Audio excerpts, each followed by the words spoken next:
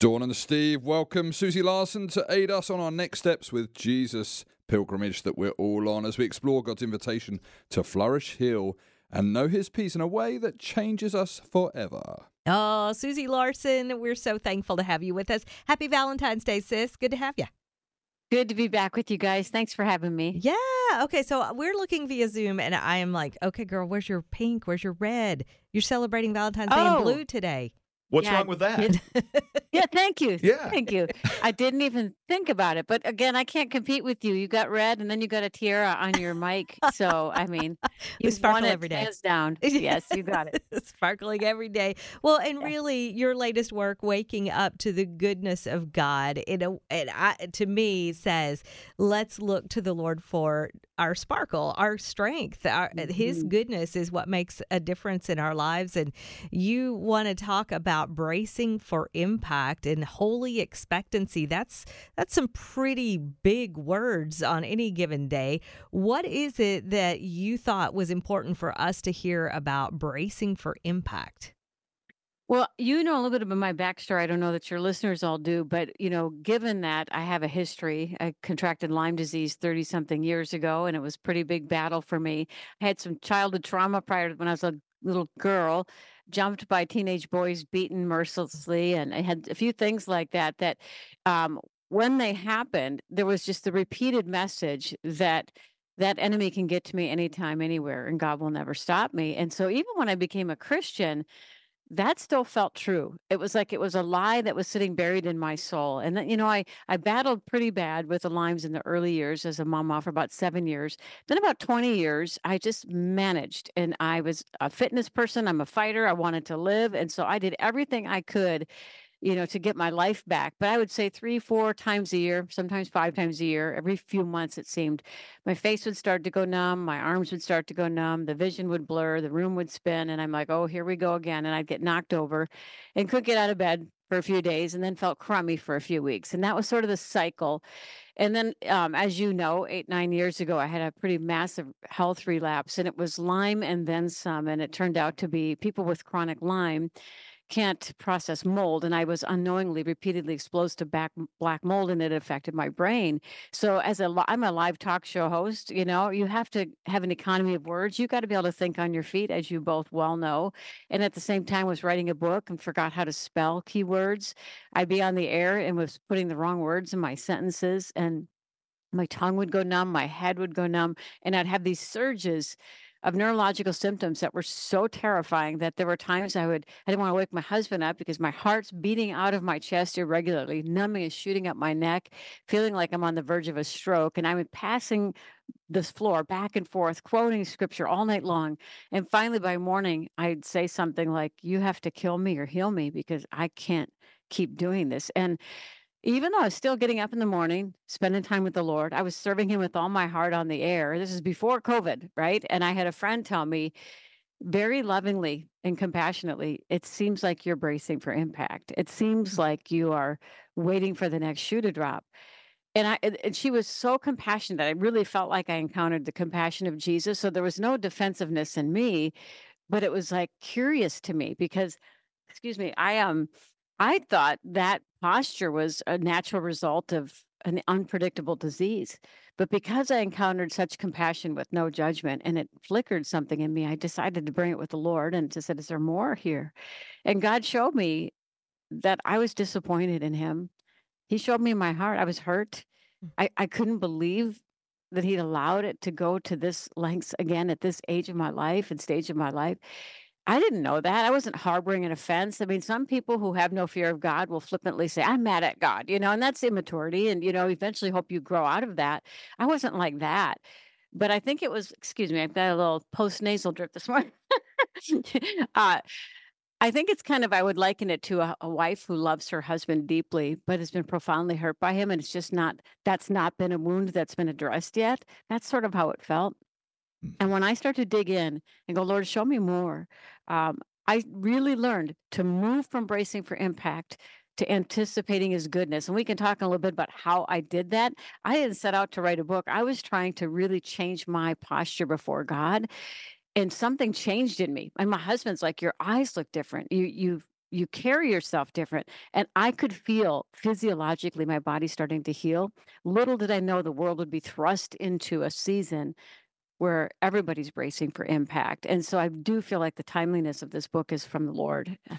Well, the book is called Waking Up to the Goodness of God. Susie is a best-selling author. She's a national speaker and host of Susie Larson Live on many, many radio stations across the country.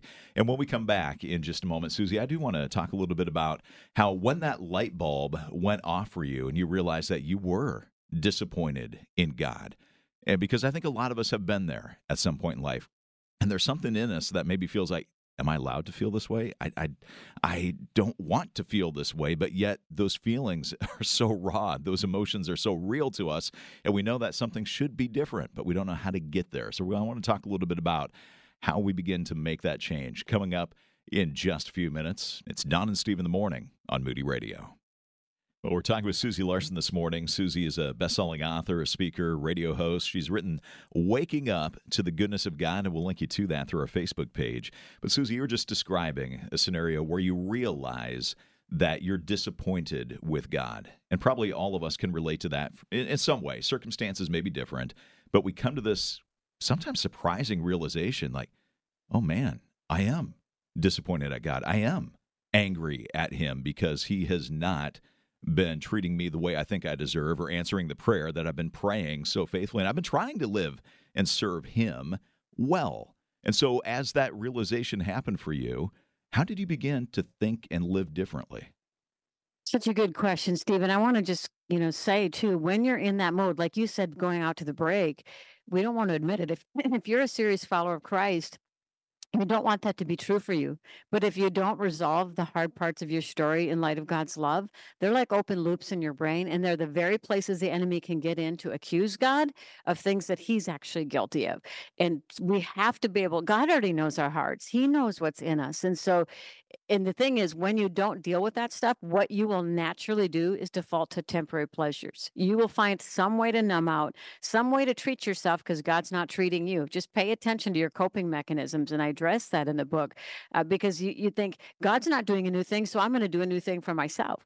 And that is heartbreaking when you think of that every good gift comes from him. So that's how I started when I'm like, Lord, show me a way out of this because, it's literally not good for your cells or your soul or your physiology to be living bracing for impact. And you can't at once receive from God and live with elbows locked. You can't do it. And that's why the enemy wants us constantly stuck in fight, flight. So the first thing that he showed me to do is just to look around and notice every good gift in my life is from him, but not just like count my blessings to amass my blessings, but to see each blessing like a gift with a gift tag to Susie from God, a gift that's tethered to a good God who's meticulous, miraculous, and very specific in knowing what would bless me.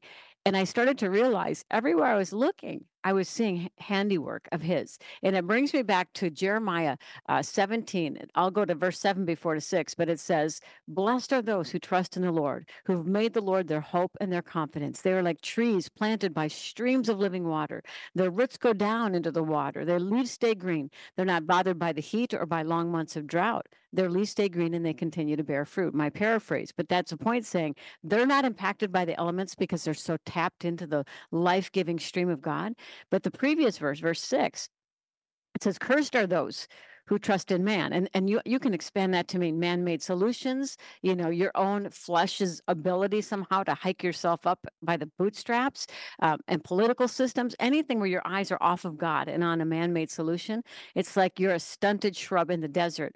And the New King James Version reads the closest to the original, and it says, when you do that, you don't see goodness when it comes. So this is the thing, is when you're bracing for impact, when you're looking at your symptoms or your struggles and you're counting your days in the desert like the Israelites did, you will not see goodness when it comes. But God says, you see, I'm doing a new thing. Do you perceive it? Though it springs up. If you don't perceive it, it means you likely could miss it if you're not looking for it. So I just started to look around. Somebody once said, if tomorrow you only woke up with the blessings you thank God for today, what would you have? So I started there. And I just thought, what would I miss tomorrow if that I'm taking for granted today? And it showed me, Steve, how wrapped up I was in my struggle. And I had to repent. I really did. But then I started to thank God, and I felt my whole body relax because it gave me clarity about who God is and who the enemy is. And suddenly the distinction became very clear. So that was my first step. Oh, that perspective shift. When you look at those gift tags that say to Susie from God, you realize counting your blessings is more than just an old hymn. Is that part of the strategy, Susie, that you were talking about when you are looking at rejecting or accepting the things in life? Was that part of beginning to say, okay, Lord, I'm seeing this more clearly because you're showing me?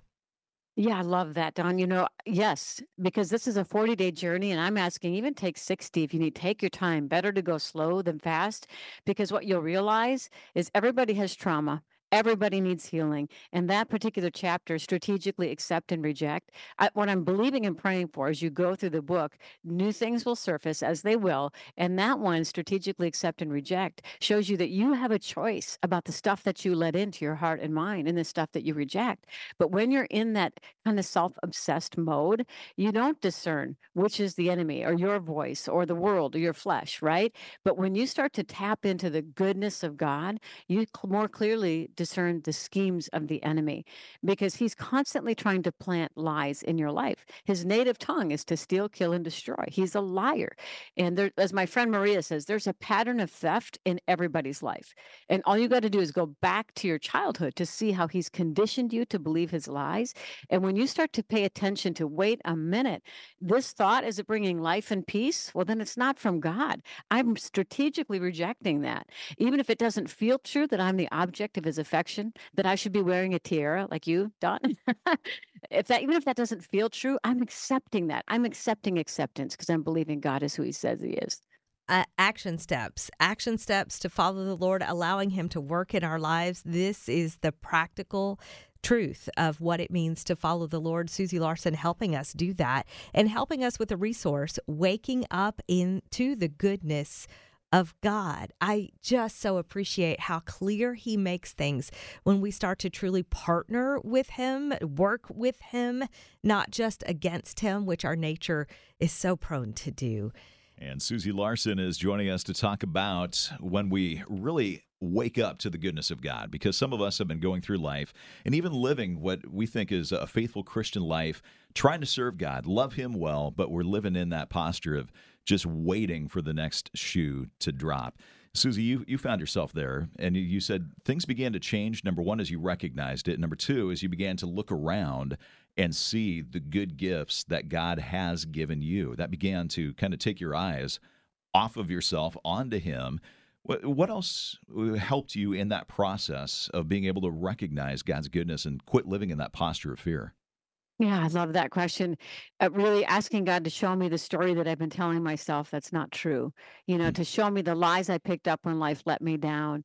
And that's extremely important because you don't realize the narratives that you have around, especially painful parts of your story, but sometimes even the broader part of your story that is actually not true and in disagreement with God. It's not in agreement with God.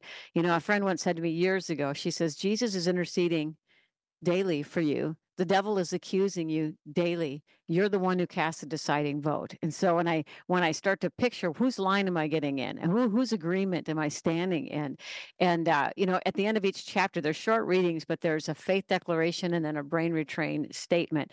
And the faith declarations are really to help reframe your story. Like for me, because of the trauma really of how this health battle has been, it has been traumatic. I had to go to counseling after this last relapse for a few sessions just to sort through how scary it was for me and just the toll it took on me. And so one of mine that God gave me, because I just said, show me the story I'm telling myself. This one was, the cross has spoken, the curse is broken, Jesus has set me free. Now there are, again, a number of these at the end of each chapter. And the point is for you to find one that resonates, that speaks to your story. But your narrative might be, this kind of thing runs in the family. Nothing ever works for me. I'm so fat, I'll never get ahead. I'm on the outside of the circle. And you think these things and say these things without thinking about it. And I'm kind of a brain science nerd. The big joke is I'm not a doctor, but I play one on radio. Yeah. But yeah, I've read a lot. So basically, it makes me an expert. But anyway, again, I'm surrounded by doctor friends, though, and I'm fascinated by brain science because I needed to get my brain back. I mean, I needed to get it back. I took an online course for limbic rewiring of my brain. I mean, they did an MRI. I had some brain damage from this wretched mold. And so I'm like, I got stuff to do. But when I really started to dig in, I started to learn about these neural pathways. And when you're just automatically, even if you're privately thinking thoughts that bring weakness, that don't strengthen you, they're paving paths in your brain that affect you physiologically. Let me just say this one more thing. Let's say you say you're watching TV and you hate the politician and you spew some toxic junk to yourself in your room. That sets off a chemical reaction in your body. It affects you physiologically. In the same way, when you smile and you forgive someone, they bud in line and you choose to die to yourself and live for Christ, that literally affects you physiologically. So that next step was, Lord, show me the lies I picked up when life let me down, and show me the stories I'm telling myself that aren't true, and show me the thoughts that are weakening me. And it was a journey, just one by one. And he was so kind. And with the skill of a surgeon, he would say, this is the next thing we're going to look at. Okay, this is the next thing. And it was a journey of just redemption and healing. It's so huge. I'm listening and I'm just completely zoned in on what you're saying, Susie, because of the truth. The brain science the Lord's allowed us to learn about, the retraining of the brain. And I'm often very curious about we as believers and how we will marinate in the world and will allow so many things to define our day, define our thinking. And when we talk about speaking truth over our lives, and as you're naming it, retrain the brain, the effort that we give seems to be pretty minimal, and yet we're in a battle. It's a spiritual battle. Right. We're so passive about the crud that we put up with the enemy, and we just sort of let him march into our house and knock things over, and we think we have no recourse, but we have all authority given to us by Jesus. We've got the weapons of our warfare, and we got to get our game on a little bit and get a little feisty about this. And one of the things that I've been thinking about lately is you keep hearing stories of high-profile Christians falling. And it makes me think of David. When most kings go out to war, he stayed back. Now, I write in the book, a recipe for vitality is deep rest and purposeful faith. But that's different than a life of ease. When you're choosing to self-soothe, like we were saying at the beginning of the show, when you're not dealing with your stuff and you get your buzz or your hit from status, popularity, or whatever you're doing, you're literally reinforcing captivity and weakening yourself. And so what I've been finding myself lately, you guys, is on my knees thanking God for the battles. I have found a way to thank him in them, but lately I've been thanking him for them, because while I'm doing hand-to-hand combat, I shudder to think about where I would be if I would have opted for an easier path. And that hand-to-hand combat made me a better warrior. So somebody listening today needs to rise up, get your game on, and say, not today, Satan, and not tomorrow either. Mm-hmm. And I know that the Word of God is the sword that you're wielding. Susie Larson, encouraging us with waking up to the goodness of God. And as you can imagine, there is a lot to this resource. Connecting you through our Facebook page, Dawn and Steve in the Morning. Also, if you text 800-555-7898, we can send you the link for the info as well. What I love about the sister we're talking to today, Susie Larson, is that, Susie, you have learned the lessons that you share with us by walking them. You're in the battle. You know it's a spiritual battle. And you have said something that totally has me jazzed, because I think it resonates so true. We have learned, as even Christ followers, a helplessness. And there is vitality in Christ to be had. Help us go from what we've maybe learned unwittingly to a life of vitality in following and trusting Jesus. Yeah. Thank you for that. And it's probably one of my favorite little chapters in this book. It's called Recipe for Vitality. And I look at the Israelites and the way Scripture described their brutality and their slavery was brutality, oppressive, relentless. And the whole goal was to break them down. So they cried out to God. Their cry reached God's ears. He mobilized Moses, who had his own identity issues, but he was so submitted to God, those things got solved along the way, because it says that he no longer feared. There got to be a point where he no longer feared the king's anger. But something didn't change in the Israelites. They had a learned helplessness. Slavery was baked in. And so when God emancipated them, I want you to think about all that he did for them to set them up for success. I mean, he loaded them down with the riches of Egypt. How is that even possible when you think these were their oppressors, but they wanted them gone so bad that they're like, here, take all this stuff. That also says not a feeble one was among them. My layman's thought on that is that when the angel of death was passing through the land, they were under the blood. I think their bodies were healed. You know, I was a fitness professional for over a decade, and I'm just telling you, based on what they endured, there's no way there were not herniated discs, plantar fasciitis, and parasites, and blocked colons, and all kinds of physiological problems from the physical and emotional trauma they went through. Not a feeble one among them. That has to be a miracle. And then they saw the Red Sea part. They were front row seat to see all these miracles. And so why did the first generation not make it into the promised land? When you jump to Hebrews and it says the promise did not benefit them because when it came, it wasn't met by faith. Now, I want you to think about this for just a moment. God wove into the narrative. I know you've been under backbreaking slave labor, but Sabbath rest is going to be a part of the new story. And he wanted them to learn a deep, abiding rest and then an engaged, purposeful faith. In the Psalms, it says they refused to enter the promised land because they refused to believe God's promise to love and care for them. What did they do? They stayed in their smallness of their tents, grumbled and complained, and refused to obey the Lord. Scholars say that though their fears were understandable at first, they clung to them so tightly that they became rebellious. Their fears made them rebellious. That confronts me because I battled fear on varying levels my whole life, but I'm just determined not to be a fearful person. And you think about when you're doing in that learned helpless state, you're staying in the smallness of your circumstances and blaming God for it. So what I say that the recipe for vitality is learning that deep abiding rest. And that's not numbing out. It's not binge watching. I'm not being a legalist. I'm just saying there's an abiding rest that actually fills your soul again. But it's not just rest. It's then re-engaging your faith. Like, what do you believe in God for? Because I shudder to think of all the things we've cried out to God for, all the ways he's answered. And when the answer came to us, it didn't benefit us because we didn't change our hearts at all. When the answer came, it wasn't met by faith.